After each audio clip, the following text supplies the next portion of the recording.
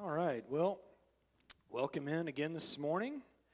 We are going to be taking a little bit of a departure from 1 Corinthians. So those of you looking forward to 1 Corinthians chapter 5, when we begin to talk about sins that we don't want to lay out there before the Lord. Good news off, maybe 2 weeks off. But today we're going to talk about Palm Sunday. We're celebrating today as Palm Sunday, the week of the Passion Week, as it's called sometimes, this day signifying the triumphal entry of Jesus into the city of Jerusalem as we head towards Easter this coming Sunday.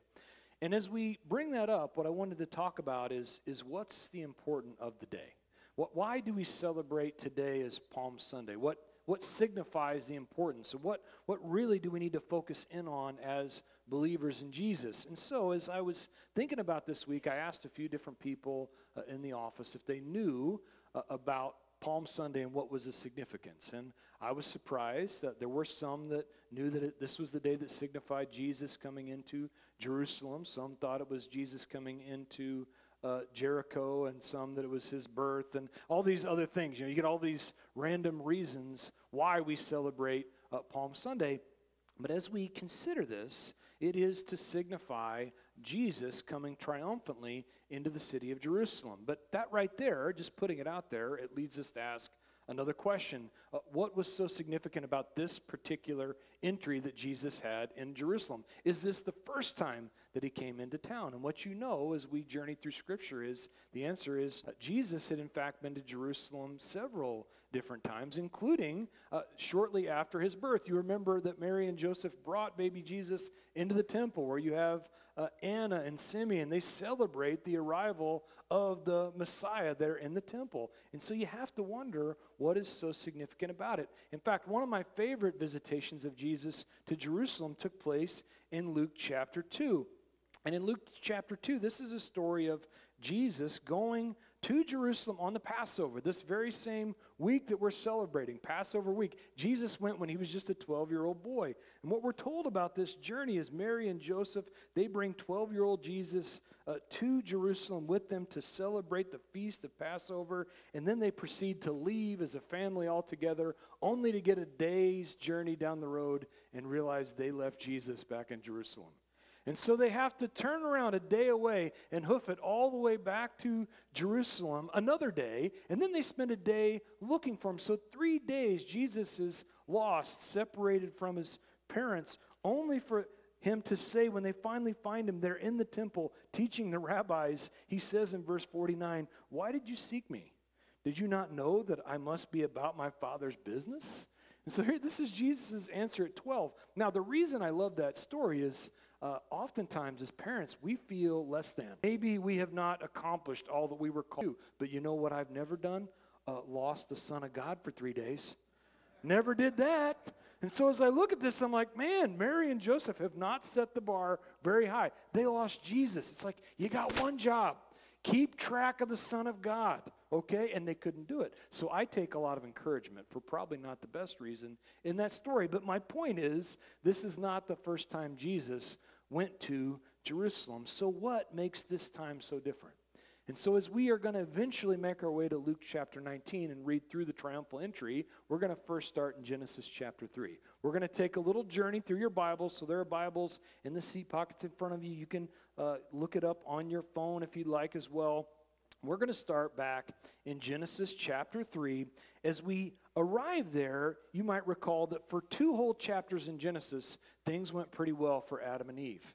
But then in chapter 3, the wheels fell off. In fact, they decided to do things their own way, to obey a different master, and Eve took of the one tree, the one place God said, don't eat from this, otherwise you will know the difference between good and evil. But really what they were experiencing was they were opening their mind, themselves up to evil. That's what they were in fact doing. They chose another master, the fall of mankind. And so from that point, humanity has got this disconnect from God. As Adam and Eve made that decision, any descendants after them have this same spiritual death. We've been talking about that in 1 Corinthians, that we have to be reborn in the spirit to be reconnected with God because of this nature. But in verse 15 of chapter 3 of Genesis, this is God speaking to Eve and to Satan. And what he says is, I will put enmity or war between you and the woman, between your seed and her seed. Notice, seed is capitalized. He shall bruise your head, and you shall bruise his heel. And so from the very beginning of our scripture, something is taking place. God has decided to make a way where there was no way.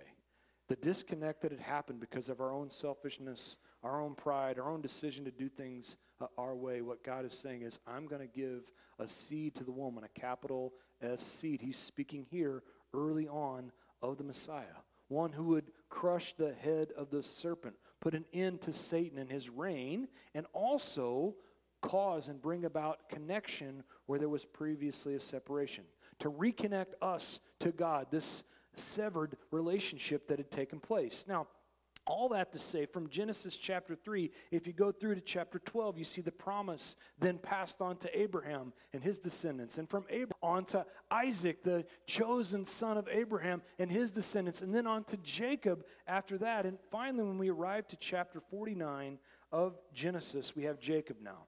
He is an old man. He's getting ready to pass off the scene. He calls in his 12 sons, and he's going to pronounce a blessing over them. He's going to prophesy over his 12 sons. And one in particular that I want to hone in on in verse 8 is his son Judah. He says in verse 8 of Genesis 49, Judah, you are he whom your brothers shall praise. His name literally in Hebrew meant praise. Your hand shall be on the neck of your enemies. Your father's children shall bow down before you. Judah is a lion's whelp. From the prey, my son, you have gone up. He bows and he lies down as a lion. And as a lion, who shall rouse him? In verse 10, the scepter shall not depart from Judah, nor a lawgiver from between his feet until Shiloh comes. For to him shall be the obedience of the people. And so Jacob prophesies over Judah, but what he's actually seeing is out into the future that there is one who is going to hold the scepter from the line of Judah. The lion of the tribe of Judah is who he's prophesying about, speaking of the Messiah. And so the promise has gone now from Abraham, then to Isaac and Jacob, who is given to Judah this prophecy that the Messiah is going to come from your line, from your lineage. But inside the promise, there's an issue. You see, they're not in the promised land that was given to Abraham. They're stuck in Egypt. A famine had taken them there. And they didn't just stay in Egypt for a few days or a few weeks or a few years. They would find themselves in Egypt for 400 years. 4 centuries they're in Egypt. And you might remember as we go through Scripture that Egypt is always a picture of the world in the Old Testament. So here they are, trapped in Egypt, and they're now slaves. They are slaves to the world. And you have to wonder, where is God in the middle of this? Where is deliverance for these people as they cry out to the Lord? And what you'll find is he is right around the corner. Exodus chapter 12 is where we're going to go. So as the people cry out to be delivered, to be taken out of Egypt, and they remind God of his promises, we arrive at Exodus chapter 12. And what we see is the first Passover. This same Passover week that we're celebrating, here is where it is instituted. Now what you know as you make your way to Exodus 12 is that 9 times up to this point, God has given Pharaoh an option. He said, look, I want you to let my people go. He sends a plague because Pharaoh refuses, and yet Pharaoh will not repent. He will not let the nation Israel go and depart. And so finally, in Exodus chapter 12, the Lord spoke to Moses and Aaron in the land of Egypt, saying, this month shall be your beginning of months. I'm going to restart your calendar right now.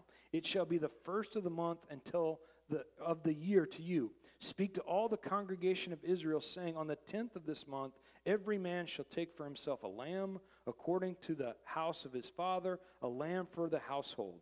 And so on the 10th day of this first month, they were to take a lamb into their house. And they were to keep the lamb there with them for 4 days. And this time period, their job was to inspect the lamb, to have an eye on this lamb, to make sure it was without spot and without blemish. And then on the evening of the 4th day, the 14th day of the month, they were to sacrifice the lamb. they were to take the lamb's life. And as they sacrificed the lamb, they were told to take the blood of the lamb and to put it over the doorpost. And for all that had the blood of the lamb over the doorpost, they were going to be spared death. That death was coming to Egypt, that judgment was on its way, that Pharaoh had refused to repent, and as a result, judgment was coming. And so only those who had been protected, covered by the blood of the lamb, would death pass over their house. So we have the feast of Passover here. And it's by the blood of the lamb that the nation of Israel, not only did Pharaoh let them go, but all of Egypt, as they cried out that their firstborn had died that evening, as they all cried out, they said, it's not just can you go, it's get out. Get out right now. They sent them with gold and animals and anything they wanted, and they literally were able to pillage Egypt willingly. They just wanted Israel gone. And so the nation is able to be sent forth, not only from Egypt, but then through the Red Sea. You recall Moses parting the Red Sea and the nation walking through the water. And so a nation is born by the blood of the lamb and through the water, birthing fluids. A nation is literally born right there. And they make their way into the Sinai desert. And as they arrive there at Mount Sinai, Moses, he makes his way on up to the mountain. The fire, the cloud, it's all up there, the thunderings, and the people are like, look, we want nothing to do with going up there, Mo. Have at it. And so Moses makes his way on up the mountain, and God gives him the law. He gives them the law not to punish them, but to actually separate them, to sanctify them, to set them apart, to make them a special people, a holy people that all the nations around would look and go, why is your God so different than ours? And actually to this and want to know more about their God. It was to be inclusive, not exclusive. But what you know throughout history, if you read through your Bible, is that over and over and over again for the next 600 years, the nation would not obey. They wouldn't turn. They wouldn't listen to the commands of God. His promises broken time and time again. And really what's at the heart of the matter is they didn't believe. They doubted him.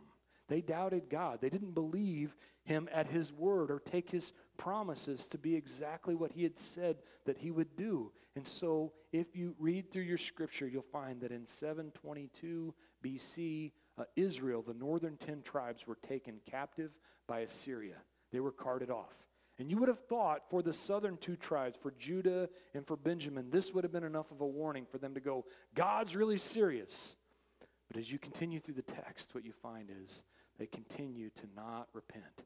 They were prideful. They were a stubborn, stiff-necked people, is what God said, until finally, in 586 BC, the nation of Judah, the same tribe that was given this awesome promise that the scepter is not going to depart, the Messiah is going to come from your line, these promises are going to take place all through you. They were taken away in 6 BC by Nebuchadnezzar, the king of the Babylonian Empire. He came in, and not only did he take Judah captive and carry her off, but he completely obliterated Jerusalem. The temple that Solomon built, not one stone was left upon another. It was utter destruction. The people were removed from the land because they would not obey. And so this is the spot we arrived then in Daniel chapter 9. Now, Daniel was one of the first to be deported. There were actually 3 deportations by Nebuchadnezzar. Daniel was in the first group, him and 3 of his buddies. You know them as Shadrach, Meshach, and Abednego, but to you Hebrew lovers, Hananiah, Azariah, Mishael. These guys were all taken away with Daniel. And as they arrived there in Babylon, they're actually given spots of authority. God actually has favor upon them. But here's Daniel still thinking back to his childhood, probably taken away at 14 or 15, away from everything he knew and loved there in Jerusalem. All the promises in Scripture he was no doubt recalling. And here's what he says in verse 18 of Daniel chapter 9. He says, "Oh my God, incline your ear and hear. Open your eyes and see our desolations in the city which is called by your name. For we do not present our supplications before you because of our rights, but because of your great mercies. O Lord, hear. O Lord, forgive. O Lord, listen and act. Do not delay for your own sake. My God, for your city and your people are called by your name. And so here's Daniel praying about the destruction of Jerusalem. He's thinking back to what's happened, and he cries out, oh God, don't you remember? Remember the promises you gave. Remember all the good things that you were going to do for us. Oh Lord, don't forget. We have no righteousness, but you're righteous, you're good, you're true. And so he's recalling, he's reminding God of his goodness. Now, as you think about that, that seems like a funny thing to do, right? Do we really need to read through Scripture and remind God that he's good? Hey, Lord, don't you remember you're good? And it's not like God's forgotten, right? He's not sitting in heaven going, you know what? I am good. I am merciful. I completely forgot until you mentioned it. No, we're encouraged to God's goodness and his righteousness, not because he forgot, but because we forget. We're the ones that need reminded. We're the ones that need to recall. And so we have an opportunity, as Daniel shows us here in verse 18 and 19, God, you're good. You're merciful.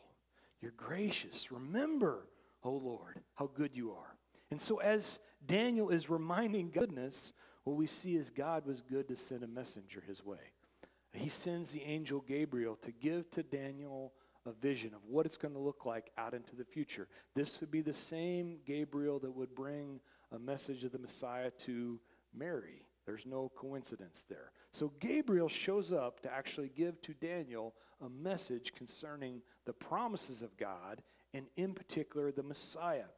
He says then in verse 24, 70 weeks are determined for your people and for your holy city, to finish the transgressions, to make an end of sins, to make reconciliation for iniquity, to bring in everlasting righteousness, to seal up vision and prophecy, and to anoint the most holy, referencing specifically the Messiah.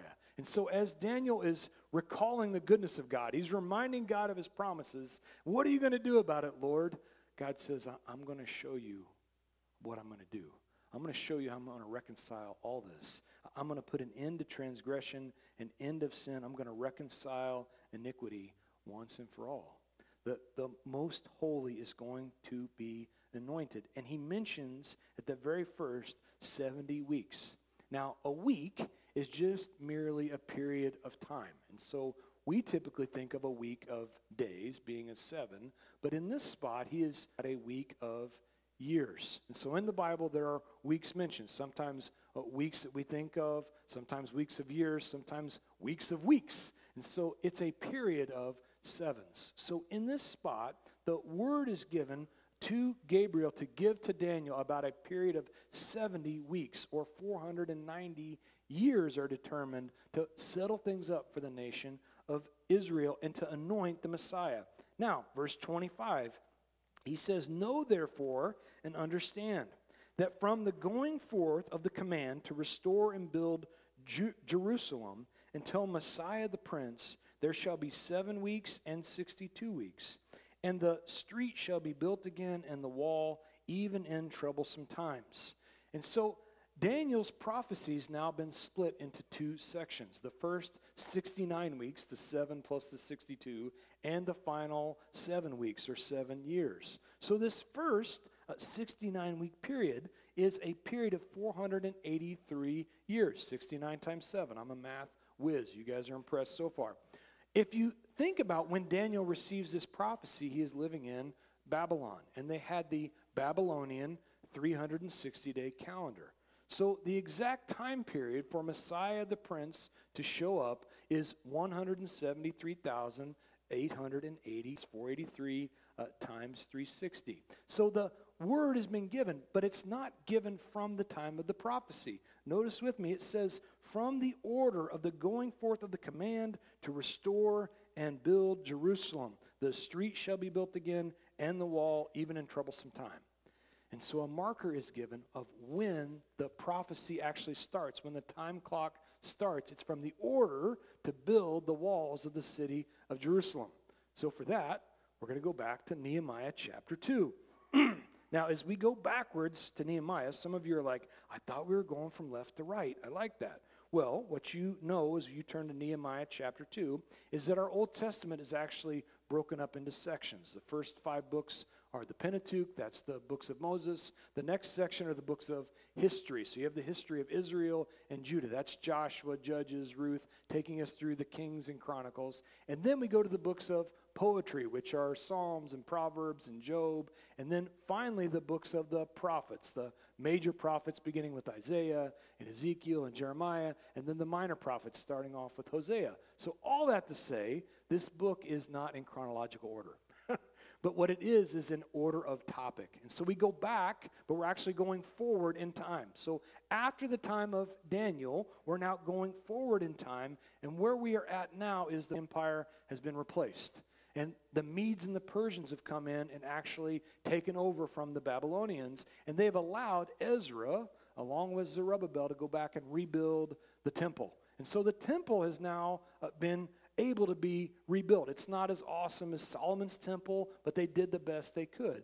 And yet, as we arrive in Nehemiah chapter 2, what we find is Nehemiah has just gotten word that, yes, the temple has been rebuilt, but the walls of the city are still ruined. They're fallen down. And so he's greatly distressed because the walls are their only way of protection. So just because they have the temple rebuilt doesn't mean it's protected.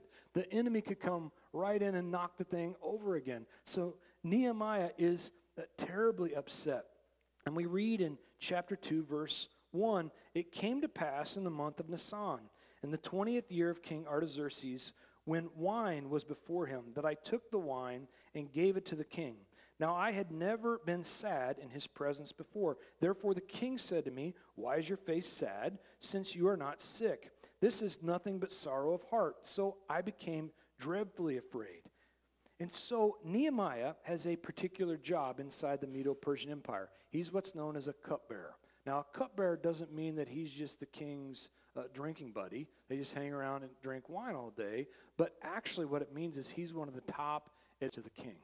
And this king is a guy named Artaxerxes Longimanus, and all that to say he is the king of the Medo-Persian Empire, the most powerful human in the world at this particular time. He is dominating the known world as at this time it was known. And so Artaxerxes sees Nehemiah coming in. He presents the wine, but he looks downtrodden. His face is sad. And Nehemiah makes it clear, look, I've never been sad in his presence before.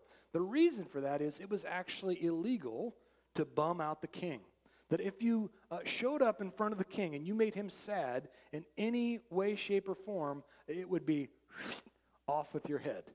And so this is why Nehemiah says, I was dreadfully afraid because the king looked at me and said, hey, why are you bumming? That's the Brock Ashley version. But that's essentially what the king said. Why are you so bummed out? What's wrong? You obviously are sorry. You've got sorrow in your heart. And so Nehemiah in verse 3 says, may the king live forever. Why should my face not be sad when the city, the place of my father's tombs, lies waste and its gates are burned with fire? And then the king said to me in verse 4, what do you request? And so I prayed to the God of heaven. I want to stop there and say that I would have been tempted to just go on with my request when God presented that. I would have it right out there. But notice what Nehemiah does first. He prays.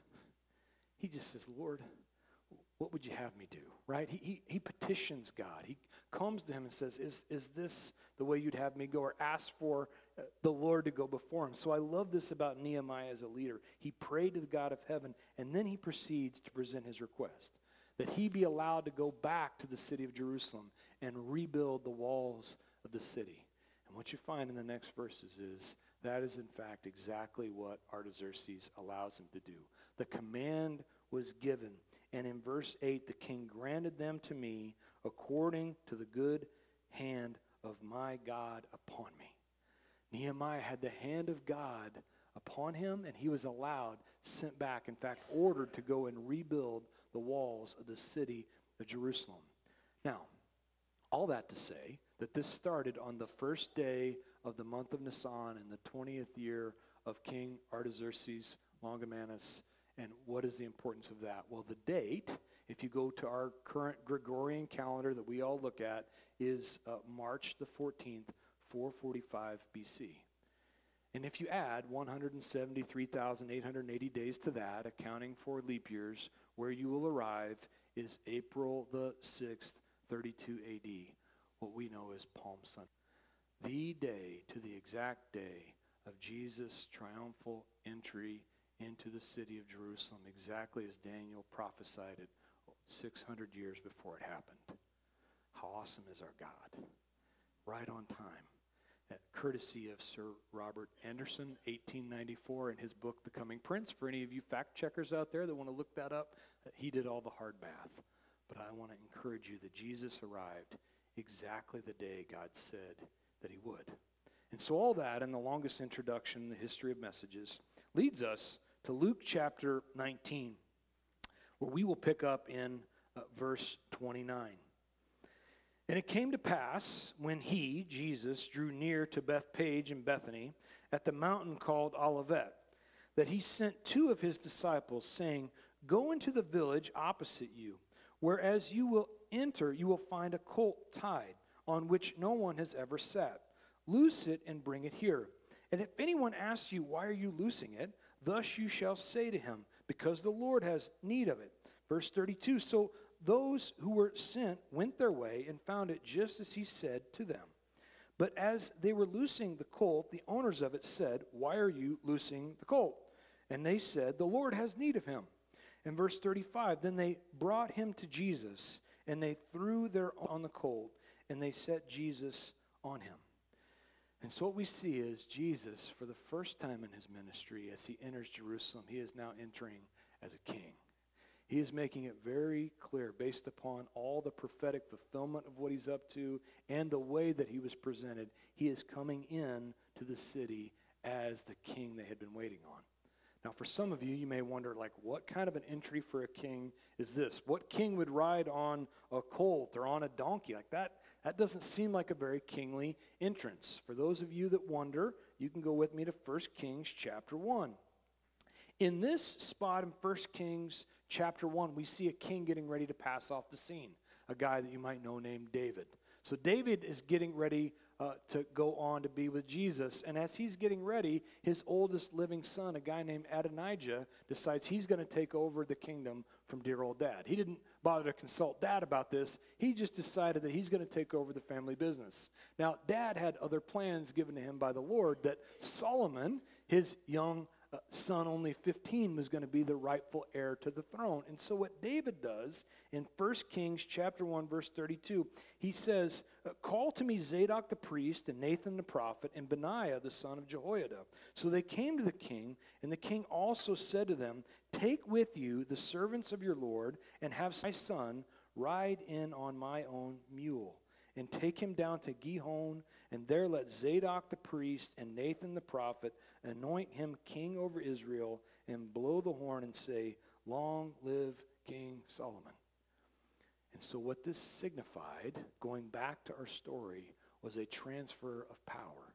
What David did for Solomon, the son of David, is he transferred the power of the kingdom over to his son Solomon, but in a way of war, in a way of peace. His very name meant peace. But the idea of a transfer of power was very clear. Now, if you fast forward to our story and you see Jesus, son of David, riding into Jerusalem on a colt, and you see the very clear connection God is trying to make, that the Lion of the tribe of Judah, Shiloh, who has come, he is coming as a descendant of Judah. If you check Matthew 3 and Luke, or Matthew 1 and Luke 3, this is why God gives us genealogies. All this scripture is now coming to be fulfilled. And as Jesus enters into the city in peace, he also fulfills Zechariah chapter 9, verse 9. That's one of those minor prophets that are hard to find. Zechariah 9:9 says, Rejoice greatly, O daughter of Zion. Shout, O daughter of Jerusalem. Behold, your king, he is just and having salvation, lowly and riding on a donkey, a colt, the foal of a donkey. And so he is fulfilling now these Old Testament prophecies. But what he's also doing is something else. He is drawing out faith amongst his disciples. What I mean by that is if you check out our story, he tells the disciples, I want you to go into the next village, and I want you to loose a colt, and if anybody asks you anything, just tell them the Lord has need. Now, this would be like the Lord giving us a word to go right up here to Pilsen Auto at the corner of Route 16 and 130. And instead of climbing in a Colt, I want you to just go climb in a brand new Ram. And if anybody comes out from the office, you just hold up the keys and say, the Lord has need. And tell me how well that goes for you. What you're probably going to find is you're going to get a nice visit to the Coles County Jail. But here's the thing. When the Lord gives you the faith, the Lord makes a way, he will see that it actually takes place as he said. And so he always gives us the faith ahead of time to do the thing that he's calling us to then exercise the faith to do that. And so the story is crazy. I mean, these guys just take a brand new colt and go on their way because the Lord has need of it. He's drawing the faith out of these disciples. But what also the Lord is doing is he's communicating transfer of power. But notice with me, as Jesus gives them the word, he says, you'll find a colt on which no one has ever sat. Remember, David put Solomon on his own mule to show a transfer of power. But here's Jesus sitting on a mule, on a colt that no one has ever sat before. Why? Because there has been no king before him. There will be no king after him. He is the King of Kings, the Lord of Lords, and he's making it very clear. The power is being transferred, but I am the first, the last, forever. And so Jesus now riding triumphantly into the city, and they continue in verse 36. And he went, and as he went, many spread their clothes on the road. Then, as he was now drawing near the descent of the Mount of Olives, the whole multitude of the disciples began to rejoice and praise God with a loud voice for all the mighty works that that they had seen, saying, Blessed is the King who comes in the name of the Lord, peace in heaven and glory in the highest. And some of the Pharisees called to him from the crowd, saying, Teacher, rebuke your disciples. But he answered and said to them, I tell you that if these should keep silent, the stones would immediately cry out. And so as Jesus now comes into the city, riding in triumphantly, they lay down palm branches and they lay down their clothes on the road. A quote from Psalm 118, verse 24. They say, This is the day the Lord has made. We will rejoice and be glad in it. Save now, I pray, O Lord. That's Hosanna. Save now, I pray. O Lord, I pray, send now prosperity. Blessed is he who comes in the name of the Lord. We have blessed you from the house of the Lord. And so fulfilling prophecies from the book of Psalms, Jesus riding triumphantly in. And as he rides in peace, and we looked at him as a priest in the line of Melchizedek back in Hebrews, who was the king of righteousness, the king of Salem. And now we see the Prince of Peace, God of all creation, the Lord of righteousness, riding into the city as the King of Jerusalem, the King of Peace. And so here's Jesus riding in. But as he rides into the city, what you find is not everybody was a big fan. That the Pharisees were crying out from the crowd to rebuke them proclaiming the name of Jesus. I bring all that up to say, as we proclaim the name of Jesus, there will be some who are offended. Not maybe, not probably, but absolutely it will happen. That there will be those who will be offended as we proclaim his name. What Jesus says in Luke chapter 12, he says, Do you suppose that I came to give peace on earth? I tell you, not at all, but rather division. I mean, this is Jesus saying this. And to us, that even sounds offensive. But remember, as he is the Word in the flesh, what Hebrews tells us about the Word is that it will divide the spirit from the flesh. Division happens within us as the Word is presented. And oftentimes it can come across as offensive and bothersome, but the reason is it offends my flesh. My flesh that needs cut away and needs divided. I find that to be the case. And as we present the gospel, the good news to people around us, don't be surprised if they're offended. It's offensive to our flesh because it directly assaults our own self-righteousness, our own wanting to be the king of our own village, right? We want to be on the throne in God's place. And what Paul says in Romans chapter 9, verse 33, is, "Behold, I lay in Zion a stumbling stone and a rock of offense, and whoever believes on him will not be put to shame." And so the rock of offense will often be offensive to our own pride and our own self-righteousness. But what he is really offering is freedom. As Jesus is riding into town, what he is saying is, I'm freedom from sin, a cutting away of what wants to destroy you, your flesh that wants to literally take you down to the pits of hell. He's saying, I'm offering you freedom by his own blood, by his blood, his sacrifice. The Lamb of God who takes away the sin of the world is coming to offer himself, to be examined over these next 4 days, to be deemed perfect. This is why Pilate says, I find no fault in this man. He is showing that he is the Lamb of God from Exodus chapter 12, fulfilling all these things.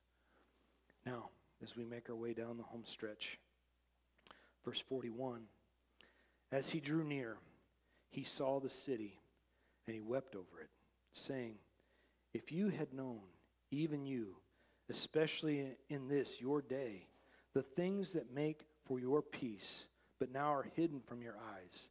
For days will come upon you when your enemies will build an embankment around you and surround you and close you in on every side and level you, and your children within you to the ground, and they will not leave in you one stone upon another, because you did not know the time of your visitation.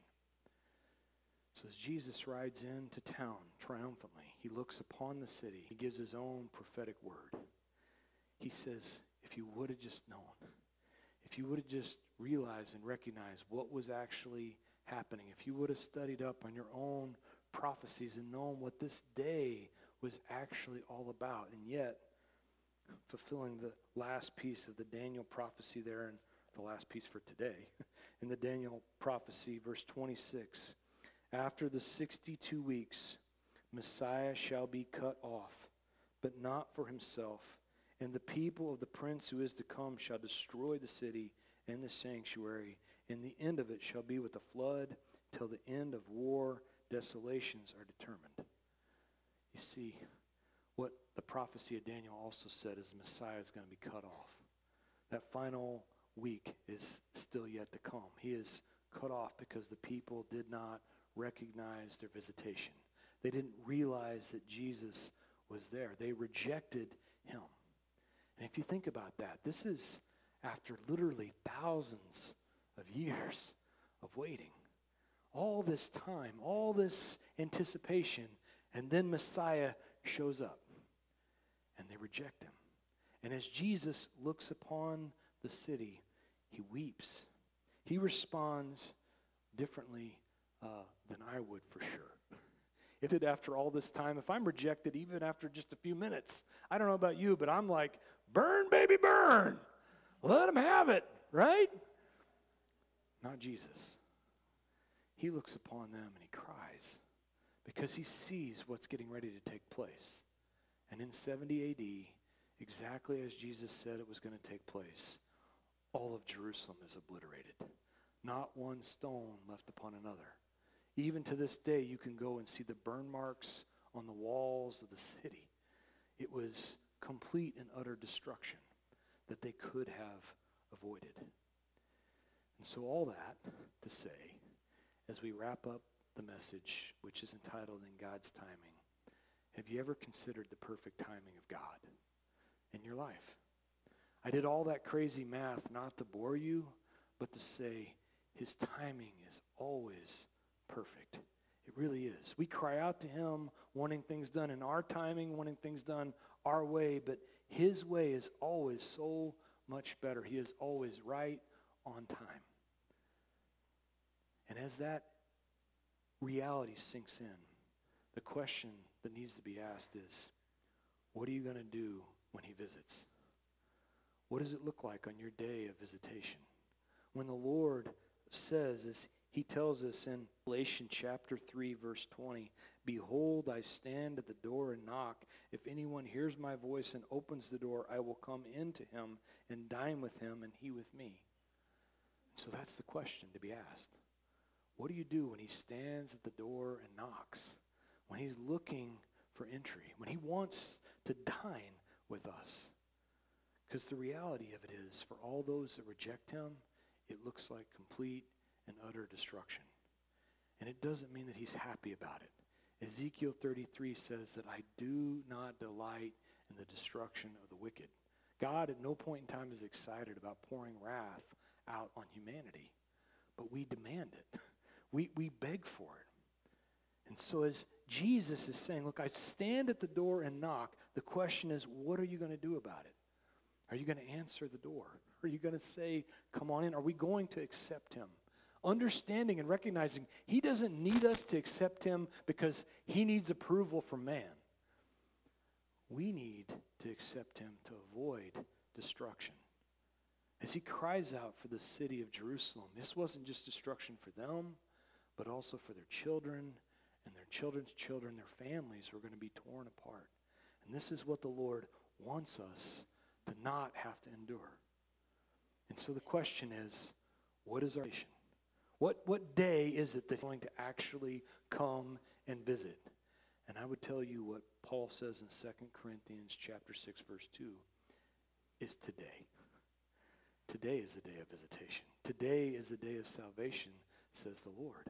And if you wonder, when is a good day to accept him? When is a good day to invite him in? When is a good day to open the door and say, come on in, have your way with me, Lord? It's today. And what he is about to show us over this next week as we go through the Passion Week is he will endure every possible thing you can imagine. He will take on every stripe upon himself. He will endure all of our sin, all of our shame, if we'll just simply accept him. Now, finally, as we close, there are those of you, many of you in here, you've accepted him, but you began to run short on hope. You began to wonder, when is he going to show up? When is he going to deliver me? When is he going to arrive and finally get me to this next spot? I want to encourage you that he is never, ever late. That he is all about deliverance. But I also want to encourage you in what is he trying to bring you through in this next season. As we get an opportunity and we get to truly remember what his blood being poured out, what his body being broken means, he is all about addressing us right now. He is all about seeing us delivered right now. And so, Father, we thank you and we praise you for your word. Lord, I thank you for prophecies that we get the opportunity in these last days to see fulfilled. I thank you for the opportunity to journey through your word and see how amazing you are. That your word stands the test of time. That while we can't be trusted with much of anything, I give a promise and I can't even keep it till this afternoon. You give a promise and it endures forever. And so, Lord, I thank you and I praise you that your word stands the test of time. That prophecies from the time of Daniel we can see play out through history, even until today.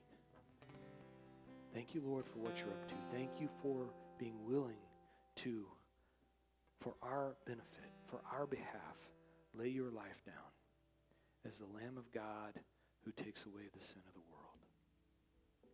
We praise you in Jesus' name. Amen.